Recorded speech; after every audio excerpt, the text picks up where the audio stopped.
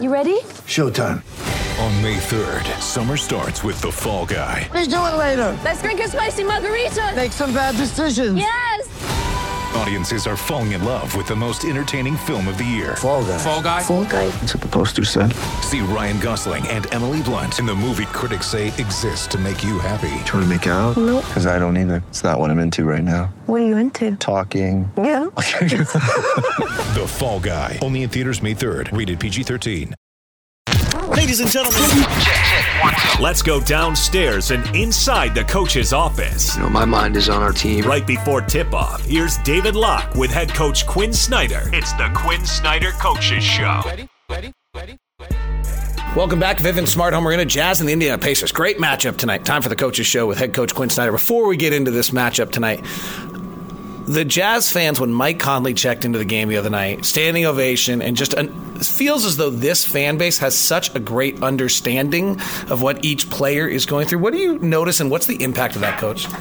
It's, there's some places where the fans understand and connect with the team, and then there's another level where fans kind of see beyond to an individual player, and whether it's he's playing well or he's back from an injury, or in Mike's case, or guys that kind of need support at a given time during the game. They're really, really intuitive and compassionate when need be, fiery when need be. They've just got a great feel for the game and how, their role. And I think our fans, they're not just observers, they're not typical sports fans, they're Jazz fans. And there's a difference between being a sports fan and a Jazz fan. Indiana Pacers tonight. This has not been a great matchup for you the last three matchups. What is it that the Indiana Pacers present as a problem?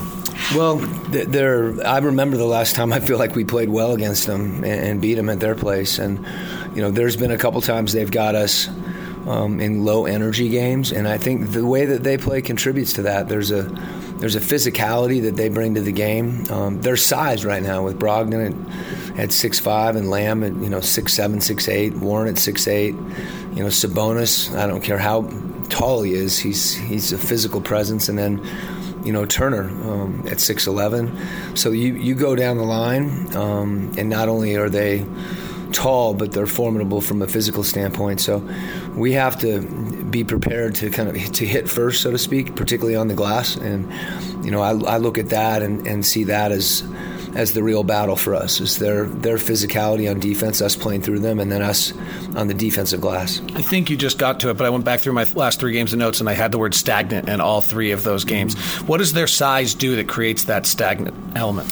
Well, I think some of it, if the ball stops, then they get an opportunity to really get into you and use their physicality. So the ball has to move. It's a little bit, you think about, boxing, and if you're moving, it's hard for them to hit you. And the minute you stay in one place, or in this case, the ball stays in one place, or you're not quick to react, that's when they get a chance to impose their will. And that's the same thing's true of the defensive end in the glass. I mean, if you're going to stand and watch, they're going to get the rebound, and we have to, we have to play the game quickly, intelligently, but with urgency to move, whether that be in transition or in the half court or the ball or cuts. Everything has to have a level of urgency and precision. The Sabonis had a triple-double last night. What are you seeing in his growth as a player?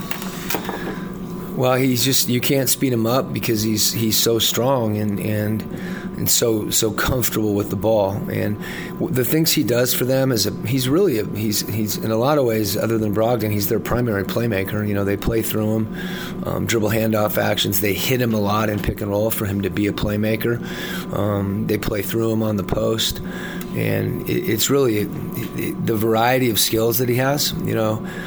He's shot the ball well against us. I think he finishes well. He's on the post. There's just a lot of things that he does, and he does them with force. And you're seeing the result of that. Best of luck, Coach. Should be a good one. Thanks, Locke. That's head coach Quinn Snyder. Let's go over and hear from Nate McMillan. The team that moves the ball a ton, they have not been able to do that against you.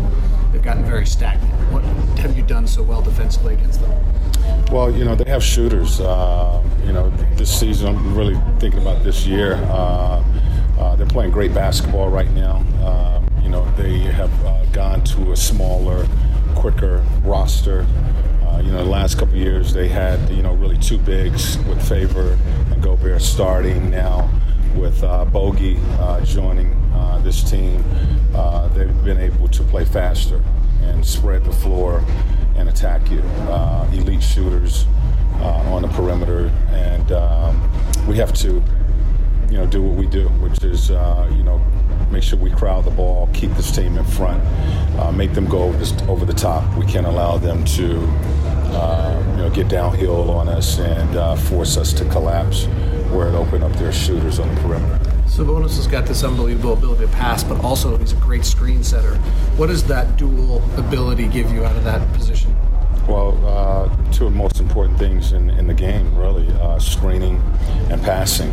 He does a good job of initiating the offense for us a lot of times with, first setting the screen and then becoming a playmaker when he receives the ball. So he's done a great job of that, since joining the team. And when you have a big, really at that 5 position who is initiating offense from the perimeter more so than in the post, the way it used to be years ago, effective basketball you can play.